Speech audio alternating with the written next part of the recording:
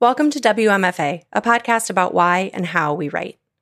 I'm Courtney Balestier, and this week I'm speaking with Michael Parker, whose new novel, Prairie Fever, is out now from Algonquin Books. Michael is the author of 7 novels and 3 story collections, and his short fiction and nonfiction have appeared in the Washington Post, the New York Times Magazine, the Oxford American, Runner's World, and elsewhere. His work has been anthologized in the O. Henry Prize Stories and the Pushcart Prize.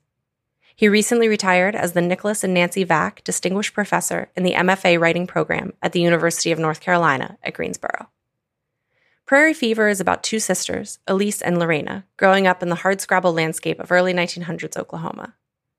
It's also about a life-threatening blizzard, a love triangle, and the ways in which only our families can know and, ultimately, hurt us. Told over decades, Prairie Fever follows Elise and Lorena's relationship through intense intimacy, long estrangement, and beyond. One of my favorite pleasures of reading Prairie Fever was its dialogue. The characters are richly drawn and talk with all the snap and crackle of an Aaron Sorkin script. Their personalities and the depth of their inner lives, set against a series of severe early 20th century locales, move the story along. As we discuss here, though, that momentum didn't always come easily. We also talk about growing up in a family of storytellers, turning your characters into interesting people, and writing what Michael calls the rhythm of one's thoughts. You can hear a bonus segment from our conversation, in which we discuss how being a runner and a swimmer has impacted Michael's writing, by joining the WMFA Patreon community at patreon.com/WMFA podcast and pledging just $2 a month. Someone said you can only write from the point of view of a late middle-aged, white, Southern college professor. I would have said, just send me to law school.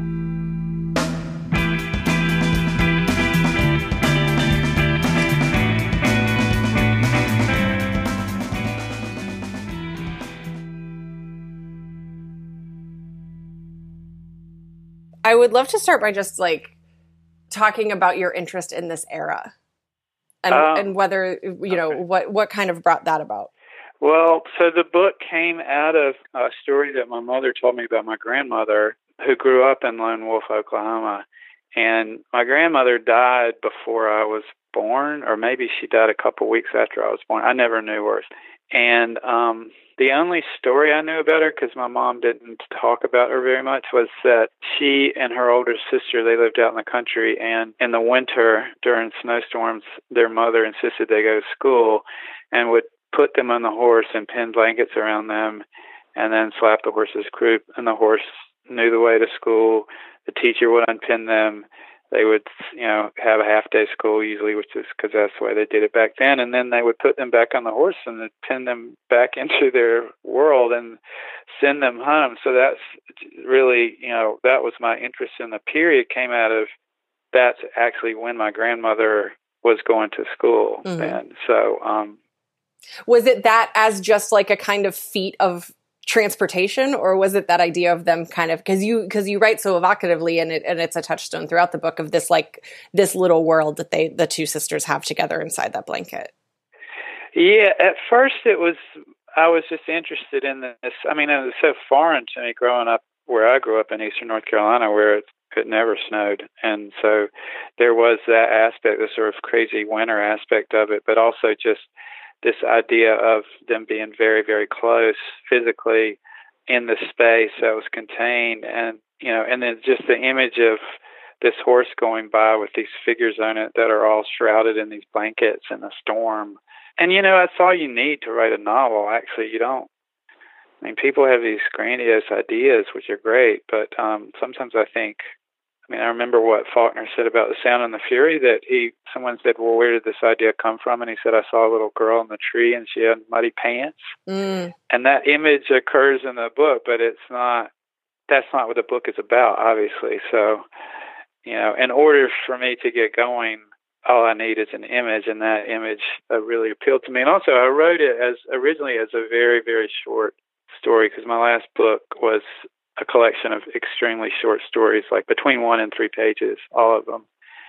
And this was the only story that I had 2 people say to me, that one, I feel like, is not finished. It's not, I need more from that. And when the first person told me that, I thought, well, they just don't understand the form. Mm-hmm. And the second person told me that, it's like, oh, that's critical mass. So it felt finished to you. It never, when I started to think about it, I realized it never felt finished, and that, it was all synopsis, and the rest of this really short fictions were mostly scenic, or they were just so focused on one moment that they felt scenic. And this one expanded over, it took place over like 50 or 60 years, because it took them really far into the future, and imagined what it was like for my great aunt, who actually did move to Wyoming and marry a rancher, to come back to the East Coast and visit my grandmother, who was living in Western North Carolina, where it's very sort of lush and overgrown, and just how claustrophobic that must have been for her. And that was really the focus of the short piece. So that didn't even make it into the novel, really.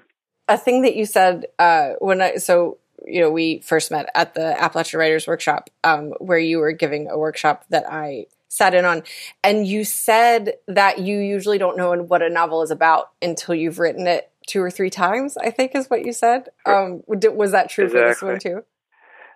Well, I'm not sure I know what it... Still don't know. I mean, it's about to be published, and I'm not convinced I know what it's... It's a terrible thing to admit. I mean, I do know what it's about. I mean, I feel like I know what it's about, and that it's obviously about siblings and about family. But I mean, I think I realized, maybe on the second draft, how sort of dangerous Elise's imagination is, and how beautiful, and how transcendent it can be, and also how isolating it can be, and how important it is in the way that it sort of sets the book up structurally, because the book seems to, because most of it is in her head, and then the ways in which she can get lost, and that tends to distance her from other people. So, in a sense, I was writing about this kind of almost self-indulgence in the imagination, which can be really magnificent and also sort of terrifying for other people. Yeah. Because I mean, you can kind of extrapolate that out and think about, like, this would be maybe a really cynical way to look at things, but that, like, any creation of any art is self-indulgent, getting self-indulgently in your own headspace. Yes, and exactly, and also where would we be without it? Right. I mean, so we absolutely need it, and we need that time to create. And yet, in her case, I think it's just she sort of shrouds her world with these stories that she creates in order to believe the things that she wants to believe. Right. And that's what we all do. I mean, we have our versions of what happened, which is why it's a part of the book tells the same story from different points of view, because I wanted to show how the sisters and how Gus saw the same incident through different perspectives.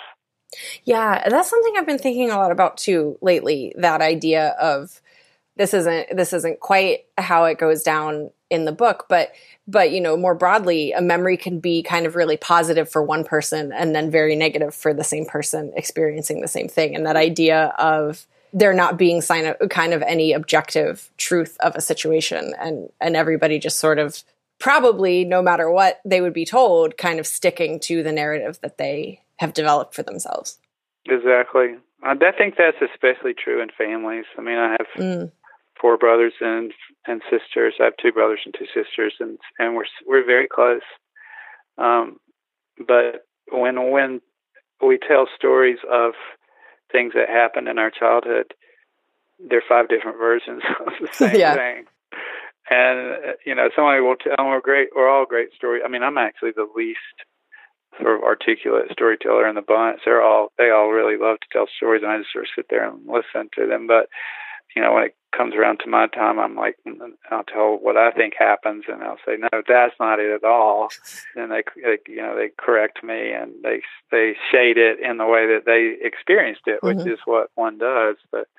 And also just the shared sensibility of siblings, and how powerful it is that, you grow up so close to these people, and at some point in your life you realize that they're somewhere else in the world, and you're linked to them by all these shared experiences and a kind of secret language that you have, which is made up of memory and anecdote and experience and emotion, but yet they're off in another state with other people. They're married to someone they don't, you're not close in the same way anymore. And then they come back into your life for some reason, usually because something bad has happened, and then almost immediately, or sometimes just instantaneously, you're right back where you were. And that was really what I was interested in exploring. Yeah, I also find that really interesting because I'm an only child, so I am very fascinated by sibling relationships and kind of the peculiar sort of characteristics of those relationships. And I think it's so beautifully rendered in the book in a lot of different ways. But a thing that I really loved is later on toward the end, when Elise and Lorena do see each other again. There is obviously all the awkwardness and tension that is kind of built into their reunion, but then like someone is able to make an in-joke, and it's sort of like it does kind of like reset the dial a little bit. Like it's enough to kind of carry things back. Yeah, and it's all a sensibility that's shared through language, and at least in our family, so someone can just mimic a relative of ours, and we're all right back in it. My daughter is an only child, and she often says, I'm fascinated by your brothers and sisters and the way that you all relate, but there are times when I'm glad I'm an only child when you all get together, because everybody's telling these stories and they don't ever match up, and I only have one version of reality, no one to contest it. I thought that's a really wonderful way of looking at her experience, I think. Yeah, it's really true. And I think and I think that this story is a really good example of this, the ways in which no one really can hurt you the way that your family can hurt you. Yeah, exactly right. Because had it been some other person in that town that ran off with a teacher, it wouldn't have caused such damage. Right. Do you think that growing up in that kind of family environment is why you're a storyteller? My parents were both storytellers. Really, my mother, she was a teacher, and she was a Latin teacher and a history teacher. And so I think her concept of history was that it was about stories, even before that became a very popular notion of what history is. She understood that it wasn't about recording dates and official records, but rather about narrative. And my father was a newspaper editor and a reporter, and actually he ran a really small newspaper in a very small town. So he not only wrote copy for the paper, but he took photographs of wrecks and giant gourds that people grew in their yards, and all those newspaper quotes are from real actual newspapers that were in Oklahoma or southwestern Texas at that time. So I just read all these things on microfiche, and then I just pulled these articles and just kind of inserted them because it's it's public record, and it's public domain. So but I'm getting away from the storyteller thing. I think that I have always been really interested in listening to people and paying attention to the way in which they tell a story. And I think that I was really incredibly fortunate to be born and raised in a place where people seem to talk for their very lives. Like in eastern North Carolina, where I'm from, it's just, a barrage. Everywhere you go, somebody's like telling you their entire history, to the point where you're like, enough. I'm just trying to get the milk and get home before it spoils. And at that time, growing up then in the 60s and 70s, I wasn't that into it, really, to be honest. I just wanted to escape. And I thought, if only I can get to Chapel Hill or Boston or somewhere, then I will be okay. But of course, it gave me way more than I understood as a writer, because it gave me landscape and it gave me language and the intersection between the two. And also I think you're just born with this desire to tell stories, and I think it definitely is can be aided and abetted by the people around you, but it's finally up to you. It's up to you. Right. Yeah. I have a very similar relationship with where I'm from too, with that idea of being in a huge hurry to leave and then realizing just how much of, when I think about now everything that I have written and I am writing, just how much all of it is just steeped in where I'm from. Mm-hmm. Where are you from? I'm from Morgantown, West Virginia. Oh, Morgantown, that's right, yeah. Yeah, so just kind of West Virginia generally is become, and Appalachia more broadly, honestly, has become. But yeah, let's, you said that you were getting off track, but I am really curious about the research process for this. And do you, is there normally a big research component for you? Not really. I mean, I've written one other book that can be considered historical, and that was about Aaron Burr's daughter, Theodosia. I actually had two parts. It was about the last three people that lived on this island in the Outer Banks of North Carolina, which is really based on a true story. And then I read a lot of books about pirates, and because the Outer Banks was just filled with all this lore about pirates, and I read about Blackbeard, and I read tons of books about Aaron Burr just because he had such a weird and special relationship with his daughter, who he had educated to be the most well-educated woman in America at a time when women, were not taught Latin and were not taught Greek and were not even encouraged to be that kind of widely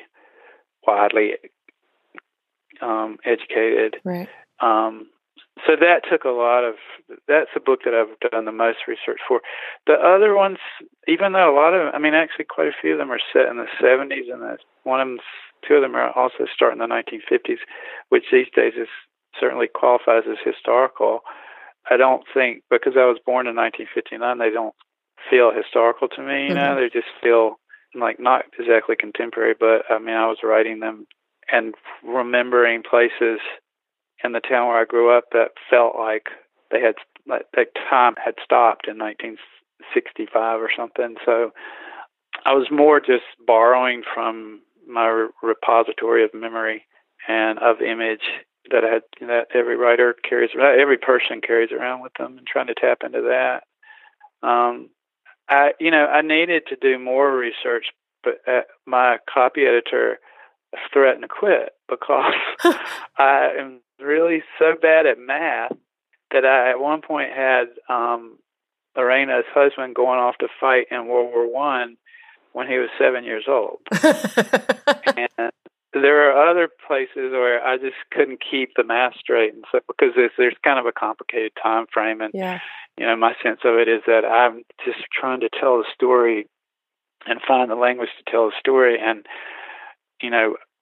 very sort of arrogantly thought, well, I'll just let someone else figure that out, like my editor or the copy editor. And the copy editor, who has worked on several of my books, was like, no. I'm not going to do this. This is your job. It's your responsibility. And there is a point very late in the book when Lorena comes back with her kids to Texas, and Elise, and they haven't seen each other in years. And Elise says, who's never seen the kids, says, well, how old is everybody? And the copy editor told me that when she read that line, she burst out laughing because she was thinking, exactly, how old is everybody?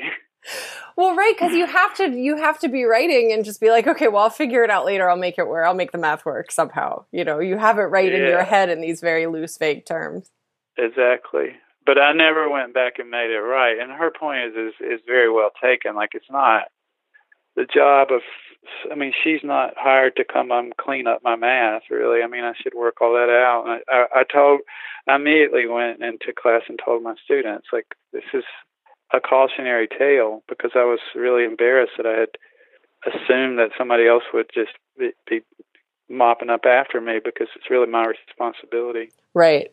Did you do any sort of did you plot anything into calendars? Like, as you hear writers sometimes talk about these ways that they keep track of the book and the people in the place, whether it's like maps or date books and that kind of stuff. Did you do anything like that? Yeah, I have never. I once wrote a novel which I sold, but then I switched it with another novel because I had this sense that it wasn't as good as the one that I'd written in the meantime. So it was set in Mexico, and it was actually about a guy who's running a furniture factory in Virginia, Southwest Virginia. He moves his furniture factory to Mexico at the same time that these kids from Mexico come to Virginia to work in the factory. And so I had no idea what happens in a furniture factory, even though I had relatives that worked in furniture factories, and I would ask them, and they would be so like, what kind of a question is that? They wouldn't answer me. So I researched it, and I made a big poster of what happens, and it sort of followed the trajectory of a tree into like a chair. And it took me like days. Yeah.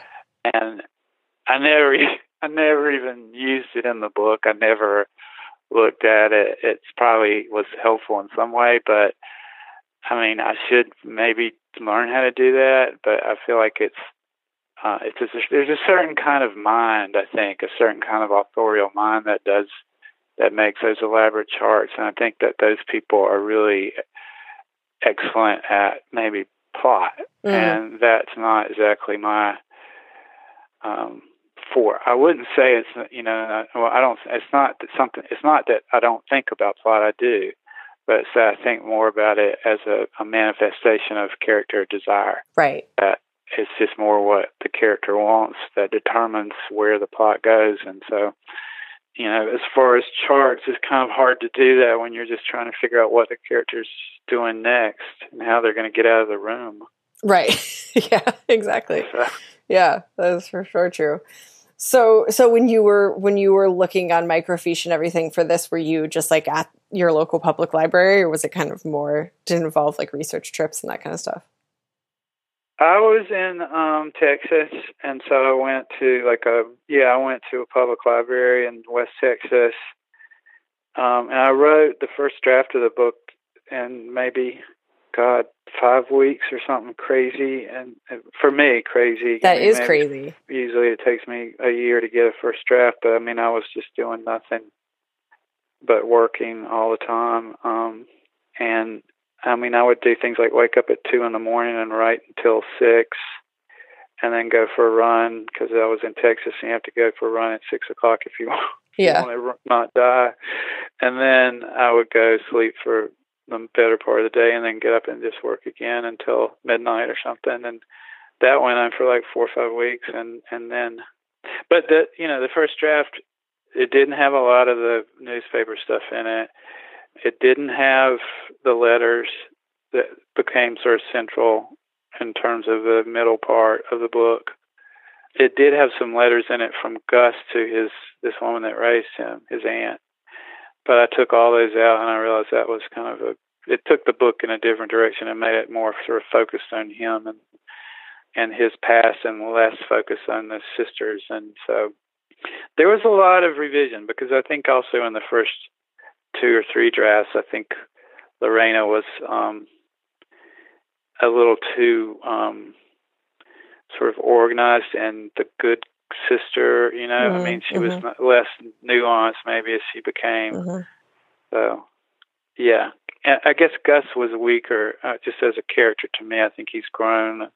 I hope he grew over the course of the drafts that I did, because I think I couldn't figure out what to do with him except just have him be the sort of receptacle of the girls' admiration and envy and emotion, and he had to, have some volition of his own, and that took me a long time to figure out, because I was really just using him as a cipher in some ways. I don't know how to really explain it. Yeah. I do know that when someone read it very early on, and they said, I guess I really am crazy about the sister stuff, but I mean, is Gus, is he a jerk?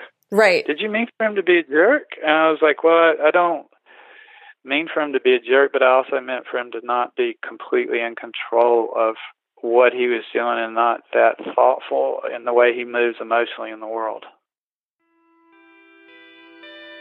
Have you joined WMFA's Patreon community yet?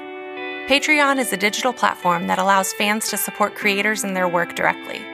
When you become a patron, you pledge a monthly amount of your choosing, and I give you rewards like exclusive writings, notes of creative encouragement, and bonus segments, including a bonus segment from this very episode. That reward, by the way, is just $2 a month. Join today at patreon.com/WMFA podcast. That's patreon.com/WMFA podcast. Thank you for supporting the show.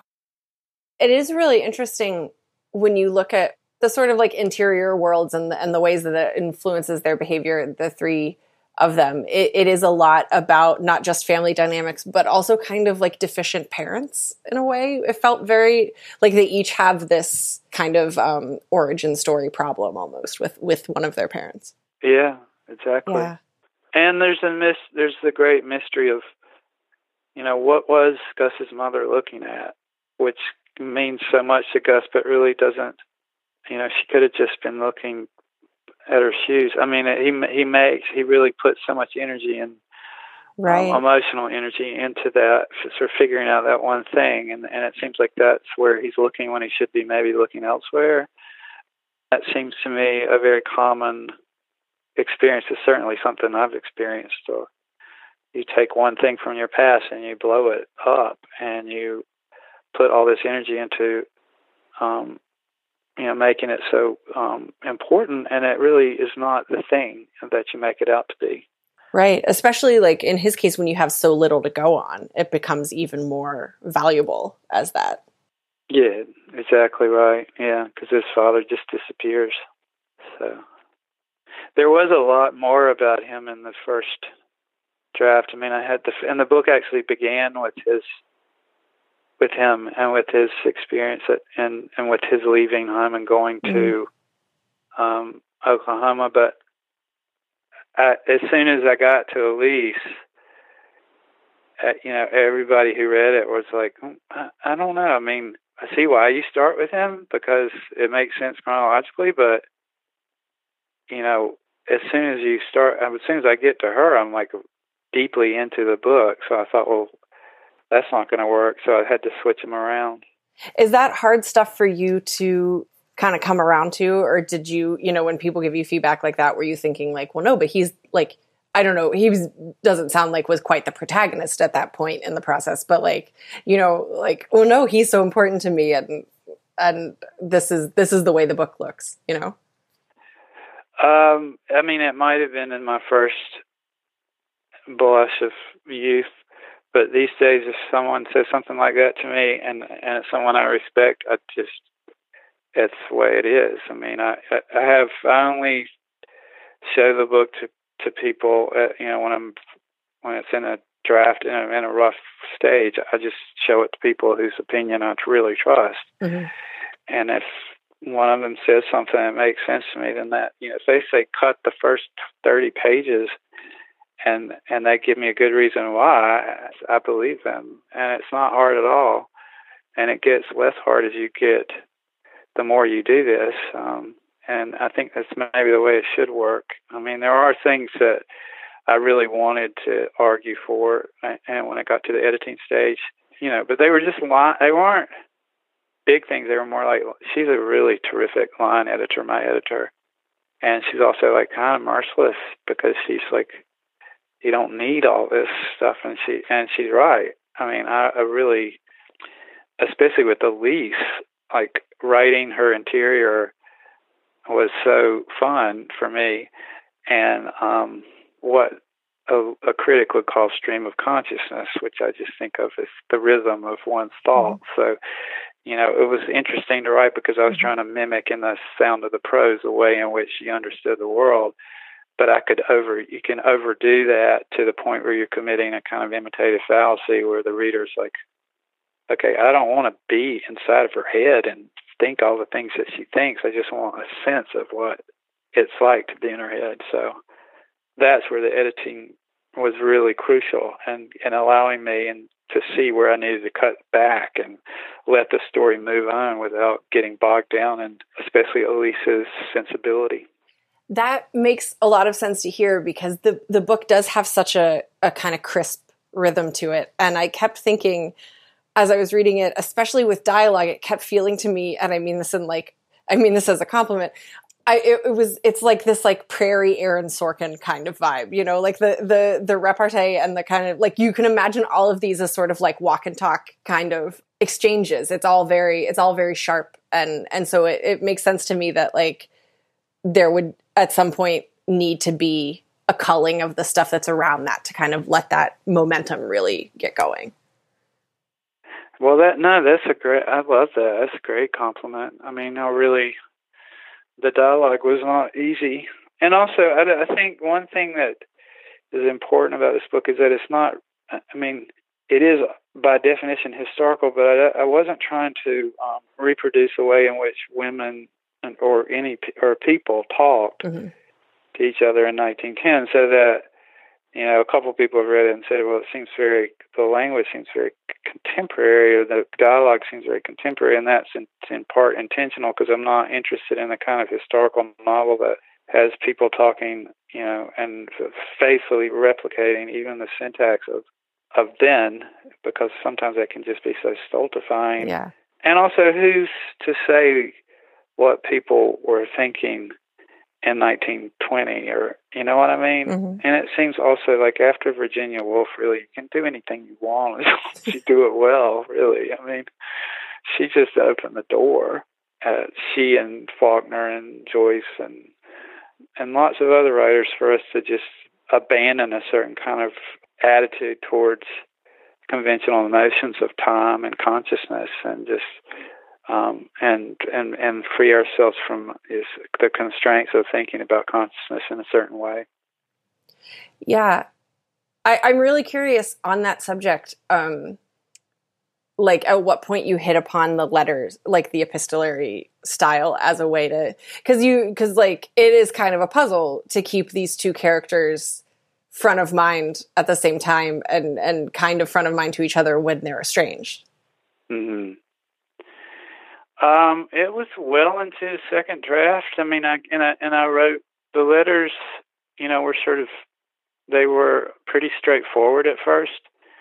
And then I realized that was just not going to work. And so then I hit upon the idea of, you know, Elise writing to her horse, because she had such pride about what happened. And also because, I mean, pride in this book is a very dangerous thing, I think, as it is in real life. When people say they're too proud to do this, it often means they're too lazy, or they're too immature, or pride is just, especially, it seems like it's used where I come from as a kind of euphemism for bad behavior.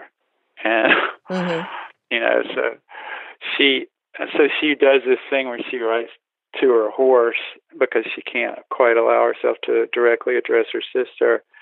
And I meant for the reader to understand that as both like kind of silly, and also sort of touching, because she really believes everything she says about that horse. I think she truly believes. I found those passages all very tender, and as a big animal person, they really definitely tugged at my heartstrings, and in this very little girl way, where you do want to believe that, you know, the dog just went to live on a farm and he's running around and getting treats all the time and that kind of thing.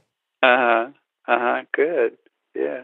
How difficult was it for you to write the kind of, you know, the sisterhood? Were you quizzing your own sisters about their upbringing, about their, you know, their lived experience? I wasn't quizzing them, but I certainly did borrow from them. I mean, my sisters are very close. They talk on the phone every day, even though one lives in Iowa and the other for many years lived in Seattle. She just recently moved. But they're 5 years apart or 6 years apart, maybe.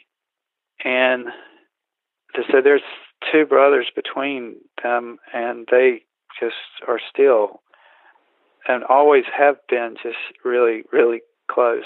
And they travel together. They're actually big. They fish, like fly fish. They go all over the world fly fishing together.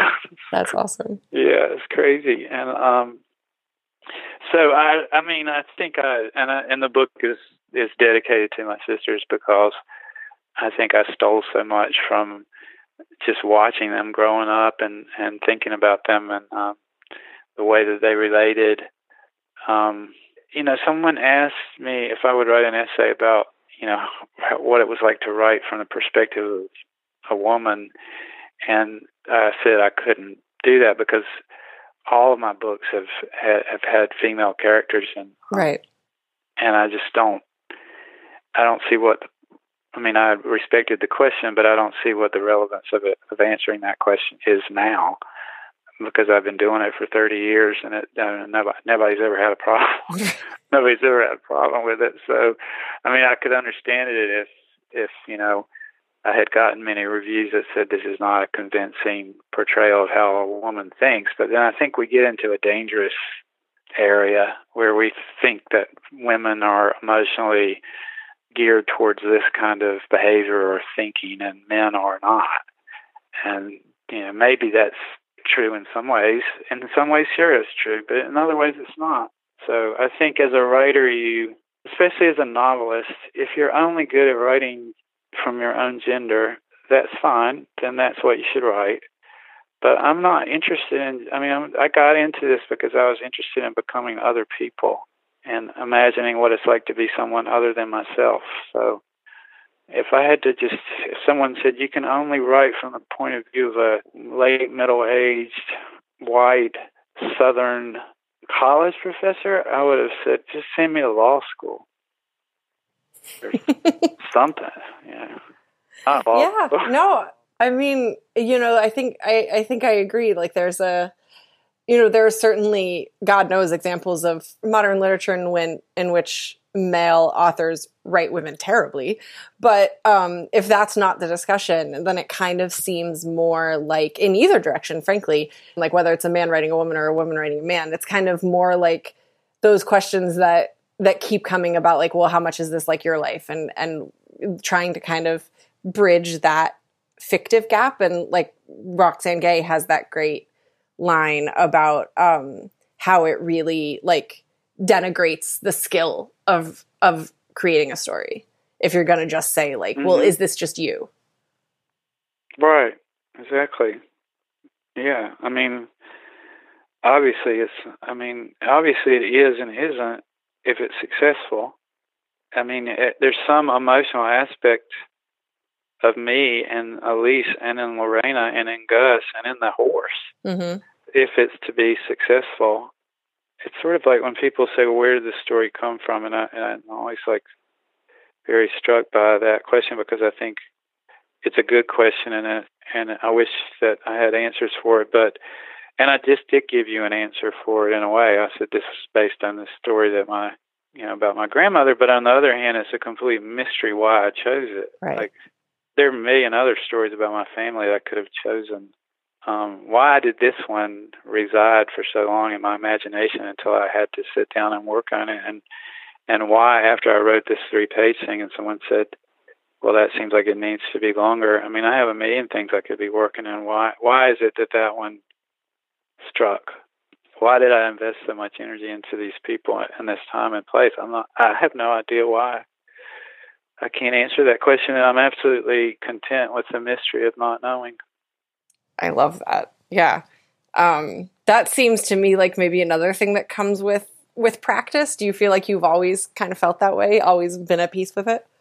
Yeah. Actually, that's one of the things I've always been at peace with, because I figured out pretty quickly that I had no idea what I was doing and that I was absolutely at a loss most of the time, and that I had to trust the very tactile practice of moving a pencil across a sheet of paper.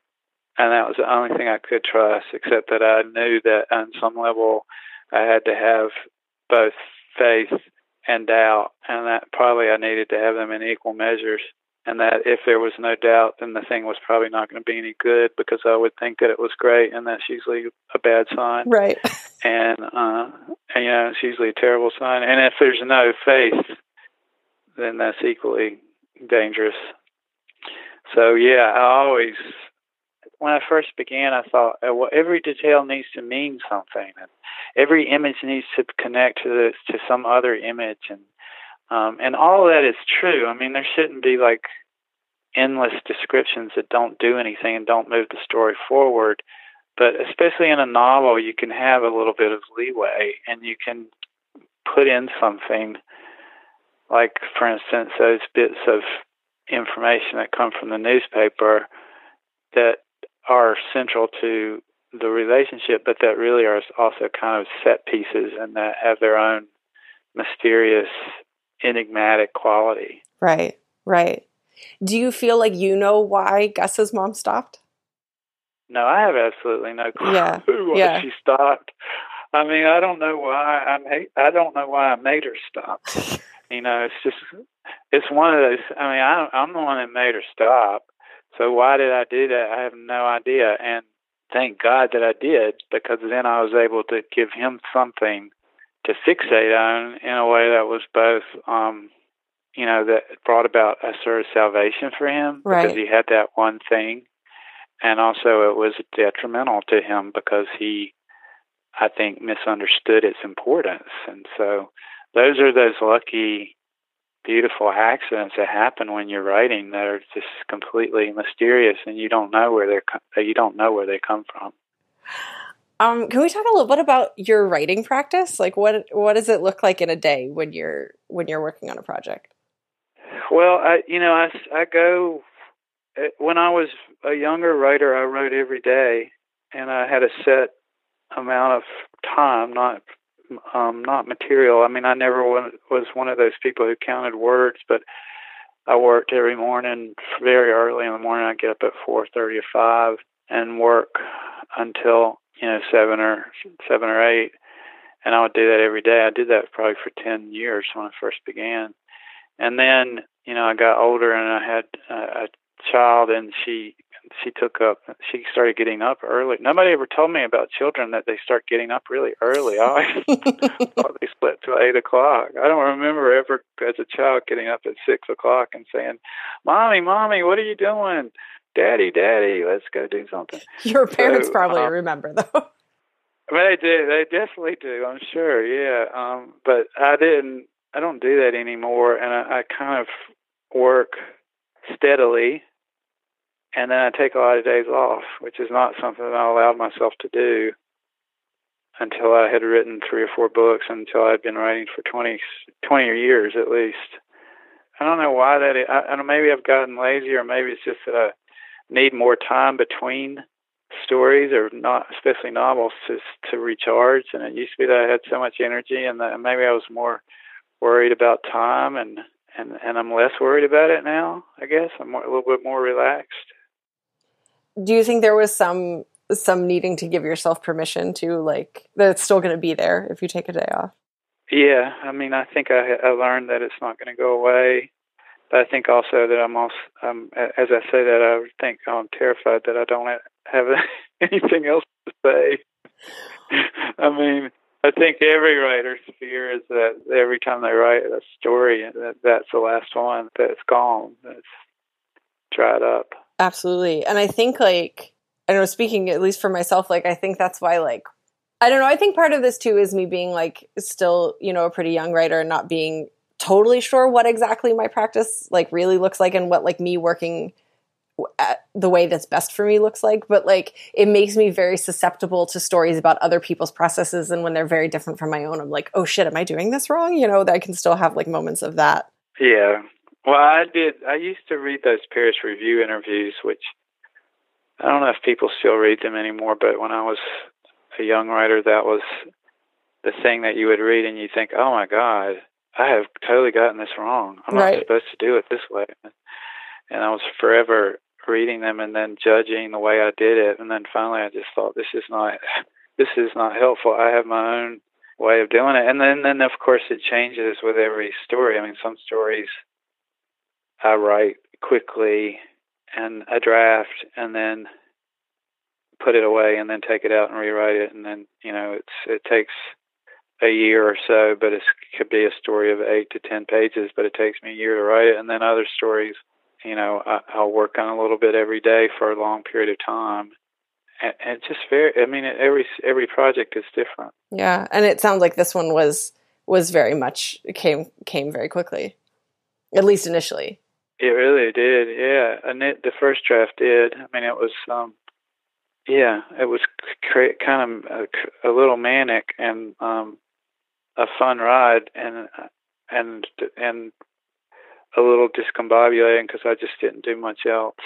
But that's okay, you know. I mean, I gotta, you know, you do that and then you sit and then you realize, oh, well, that's just the initial rush. Now you've got to figure out what all this means, and so it kind of doesn't matter if the first draft takes 6 weeks or a year. You still got to rewrite it, you know, several half dozen times or whatever you do. So I do remember being really pleased that it was coming, though, because there are times when you get midway through a novel and you just realize that I don't really like these people. I don't want to be in their world anymore, or I don't understand them in the way that I need to by page 200. And I did have a teacher tell me once that I could never say that I was writing a novel until I got to page 200. And that always stuck with me because I thought, well, she's probably really right. I mean, even though that seems kind of an arbitrary number, her point is well taken, which is that until you get to a certain point, you know, you really don't know if this thing's going to make it. And I have plenty of 120-page starts at novels, and that just didn't make it. That is a really good lead into just to kind of wrap up. This is a question that I like to ask everybody at the end of our conversations. And I'm especially curious to hear your answer because of everything that we've just said, and then also the fact that, you know, you're retiring from teaching and seem to be at a very sort of transitional phase in your career, which is, what does creative satisfaction look like for you right now? What does creative satisfaction look like for me? Yeah. Oh, wow. You know, it's very different from what it used to look like. I mean, I think you know, for one thing, the market, things like whether the book sells or how well it does, that doesn't matter to me at all. I shouldn't be saying that because I think my publisher would like for me to, you know, I want it to do well for them. But that's not where I get my satisfaction. I mean, I think, you know, I had a guy say to me the other day, I read about one novel a year. He's a poet, and he reads books of poems all the time, and he doesn't read much fiction. He goes to a lot of fiction readings because he teaches in an MFA program, but he said to me, I read your novel in a day and a half, and I have not done that with a book in 10 years. And, you know, one comment like that can be so satisfying that if a million other things don't happen, I feel, you know, really satisfied and like I've done what I meant to do, because I think, you know, he was telling me that he was enchanted, which is what Nabokov said a storyteller should be, an enchanter, an enchantress. Mm-hmm. And I managed to enchant him for a day and a half when he was supposedly on vacation, and even his wife came up to me in a reading and said, I'm so mad at you. I was like, we were going to do all these things, like go on a hike and, you know, drive over and go to a restaurant, and he just wanted to sit on the porch and read your book. And she wasn't really mad, but I mean, that kind of thing is just so gratifying to hear, that, you know, in some way you've succeeded in taking someone to a different, completely, and he said really smart things about the book too, which obviously just saying that it took me a day and a half to read it is not, you know, that's wonderful, but it's also the quality of the things that he said about the book that made me feel like I had succeeded. And you never know. I mean, I never know fully, you know.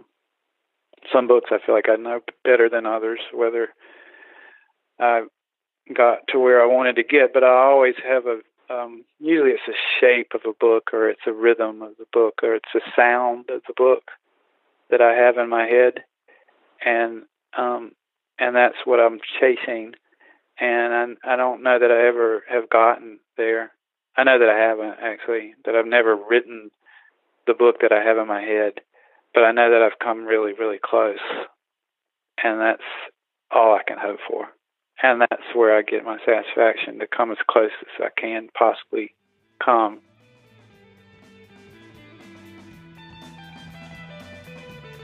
Today's conversation was edited by Phoebe Wang and produced by Courtney Ballastier. You'll find links to some of the things we talked about today at WMFApodcast.com. Have a question or an author you'd love to hear on the show? Email me at hello@WMFApodcast.com and find me on Twitter and Instagram at CFBallastier. And writers need feedback. If you're enjoying the show, please take a second to write me a review on iTunes. The WMFA logo was created by Unsold Studio, and our theme music is Jazz Dancer by Double Winter. Find them at doublewinter.bandcamp.com. WMFA is made in Pittsburgh by Courtney Ballastier, LLC, all rights reserved.